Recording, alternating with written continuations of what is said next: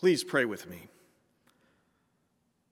Everlasting God, may the words of my mouth and the meditations upon all of our hearts serve to glorify you, and may they be in keeping with the teachings of our Savior Jesus Christ, our shepherd, in whose name we pray. Amen. I used to get lost a lot when I was a kid. My mom never let me forget about the time that I got lost at the county fair when I was about 4 years old, having wandered off in the petting zoo to go look at some sheep before moving on to God alone knows where. Then there was the time that I accidentally began following a strange family at a museum, mistaking them for my own parents and brother. I recall that I was begging them incessantly to take me to Dunkin' Donuts, following them all the way out to the parking lot and then crawling into the back seat of their car before they all turned around and looked at me like I had lost my mind. But while I wandered off plenty of times as a boy, it was my older brother, Josh, who was more inclined to get lost as an adult. His dreadful sense of direction first became evident when he was in high school. One day he missed the bus and he had to walk home from school. It was only a couple miles away, but he disappeared for hours, eventually trudging through the door well after dark, claiming that he had gotten lost in his own hometown and wandered the streets aimlessly until at last, by chance, he had stumbled on his own house. I can recall another incident when we were much older, well into our 20s, when he tried to drive us both home from a Halloween party. It was only supposed to be a 20-minute drive, but we became embroiled in a 3-hour tour of the backwoods of Connecticut, finally getting home around 4 o'clock in the morning. "Where's Josh?" is a familiar refrain in my family, as he seldom manages to arrive on time for anything on account of his frequent detours. I shudder to think what would become of him if he lived in a larger state than Connecticut. If he wandered into the vast expanse of southern Illinois, I don't think he'd ever find his way out.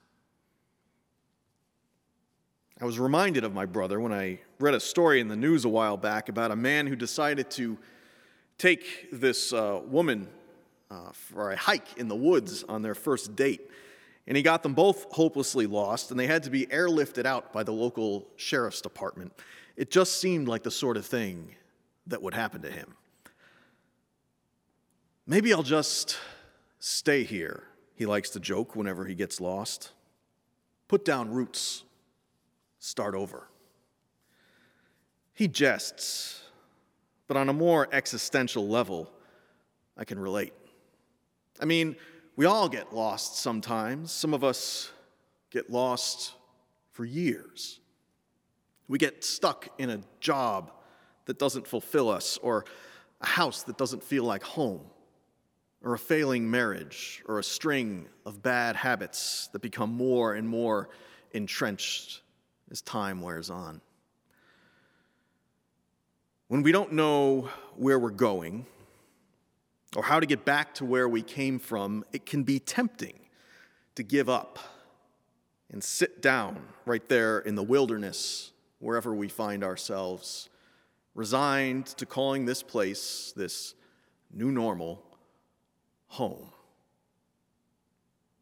"Maybe I'll just stay here," we murmur to ourselves. Put down roots. We get lost, and sometimes it feels like no one is going to come looking for us. Jesus famously spoke about the proverbial lost sheep, a wayward soul in need of redemption. It's likely that he drew his inspiration from the book of Ezekiel, specifically this passage in which God compares humanity to a flock of sheep and promises to seek out the ones who have gone astray. "I myself will search for my sheep and will seek them out," God proclaims. "As shepherds seek out their flocks when they are among their scattered sheep, so I will seek out my sheep. I will rescue them from all the places to which they have been scattered on the day of clouds and thick darkness. Now, it's worth noting that according to Ezekiel, not all sheep are judged equally. There are good sheep and there are bad sheep. I will judge sheep against sheep, God declares. Now, the good sheep are essentially minding their own business, grazing in the fields, doing whatever it is that sheep do to pass the time. But the bad sheep, well, they're pretty bad.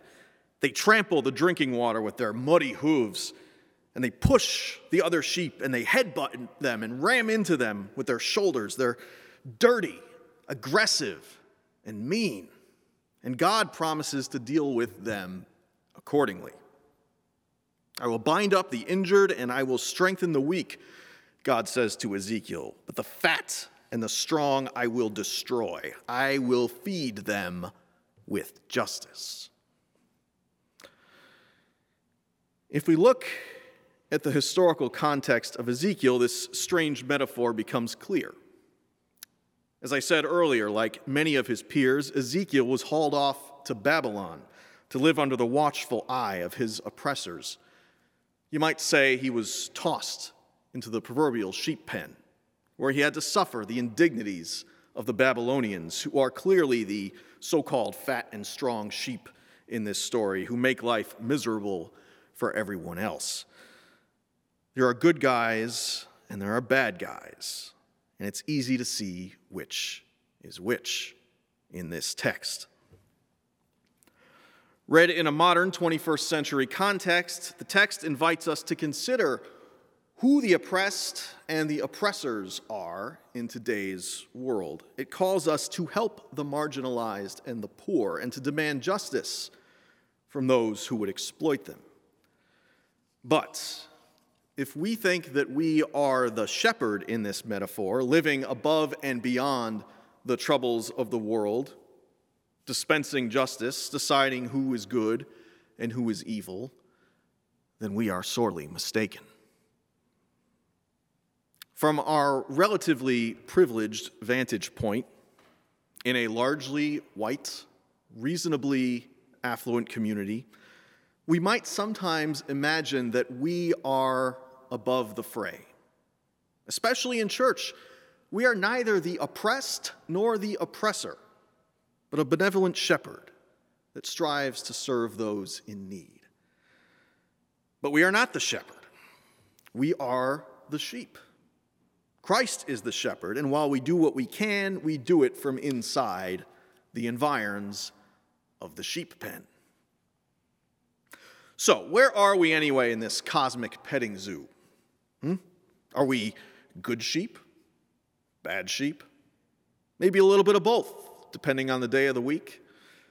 Beneficiaries of systemic injustice that also struggle to change those systems. Oblivious to the suffering of others sometimes, but also suffering ourselves. Maybe Ezekiel's dichotomy of good and bad sheep is a bit too simplistic to be realistic. I said that this scripture had probably influenced Jesus, but in his parable of the lost sheep, Jesus takes this text from Ezekiel and turns it on its head. You see, for Jesus, there are no inherently good or bad sheep, just misguided creatures who sometimes wander astray. And let's face it, we all get lost sometimes, and we all need a shepherd to bring us home. In his novel, A Wild Sheep Chase, author Haruki Murakami takes some poetic license with this notion of a lost sheep. The novel's protagonist is a recently divorced, moderately successful guy who owns a small advertising and copywriting business. And he'd be the first to tell you he's pretty mediocre in every regard. And given that we're never told his name, he makes for a pretty great archetypal everyman. Now, beyond that, I have to warn you, this story is a little odd and difficult to explain. Being in the advertising business, he had created a newsletter for a client that included a photograph of some sheep grazing in a field. One of these, a sheep with a strange black star on its back, catches the eye of a prominent right-wing political figure who hires him to track down this sheep for personal reasons. And thus the titular wild sheep chase across the Japanese countryside begins. Literary critics have often compared Murakami's novels to hard-boiled detective fiction, though his characters are less Philip Marlowe and more just another guy. Nobody special, except that they all tend to be a bit aimless and apathetic. They're nonetheless drawn into absurd mysteries and adventures, most of which end without any kind of conventional resolution. These characters are, in a word, lost. My sense of direction had evaporated by the fourth day, the narrator describes his meandering around the streets of Hokkaido. I bought a compass, but going around with a compass only made the city seem less and less real. The buildings began to look like backdrops in a photography studio. The people walking in the streets like cardboard cutouts. Here is a man who is struggling in the aftermath of a divorce from a wife that he never really understood. His career gives him no satisfaction. His friendships have dissolved as he's grown older. His best friend having left town years before, and his business partner slowly descending into alcoholism and self-destruction. He doesn't really know what to do with himself or where he's going. He needs a compass more than he would care to admit. Does any of this sound familiar? The things that just don't quite add up in life? The troubles that aren't caused by systemic injustice so much as a kind of existential dread that is universal, common to all people. The sorrows that leave you feeling a bit unmoored. He never really finds the sheep, at least not in the way you'd expect, grazing in a field somewhere. Turns out the sheep is actually some kind of malevolent entity who possesses people for his own nefarious ends and then moves on, leaving them, in Murakami's words, sheepless, aimless, lost. But ultimately, in the final analysis, the sheep with the black star on its back is a MacGuffin, just something to drive the plot forward. What this story is really about is a man, a lost man, who is in search of himself. But can a lost sheep ever really find itself? Or does it need a shepherd to bring it home?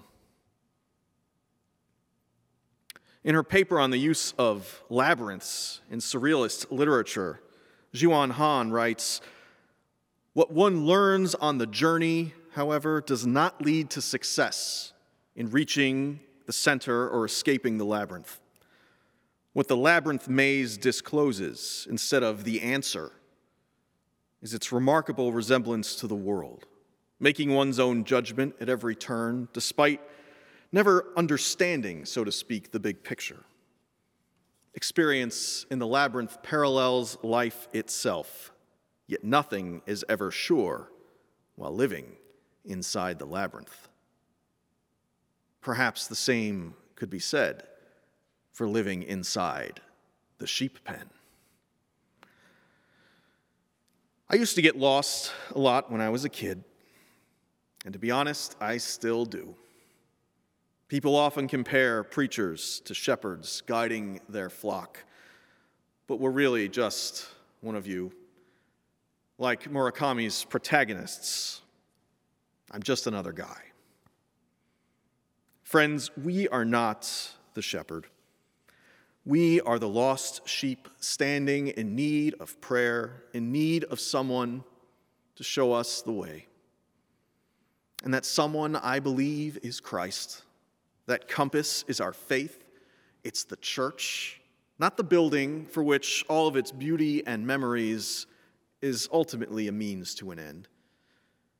Not the building, but the people and the gospel that we encounter here, where we can return to week after week and year after year to be reminded who we are. Sheep, perhaps, but beloved sheep, sought out by the Good Shepherd, time and again, no matter how far we wander astray. Amen.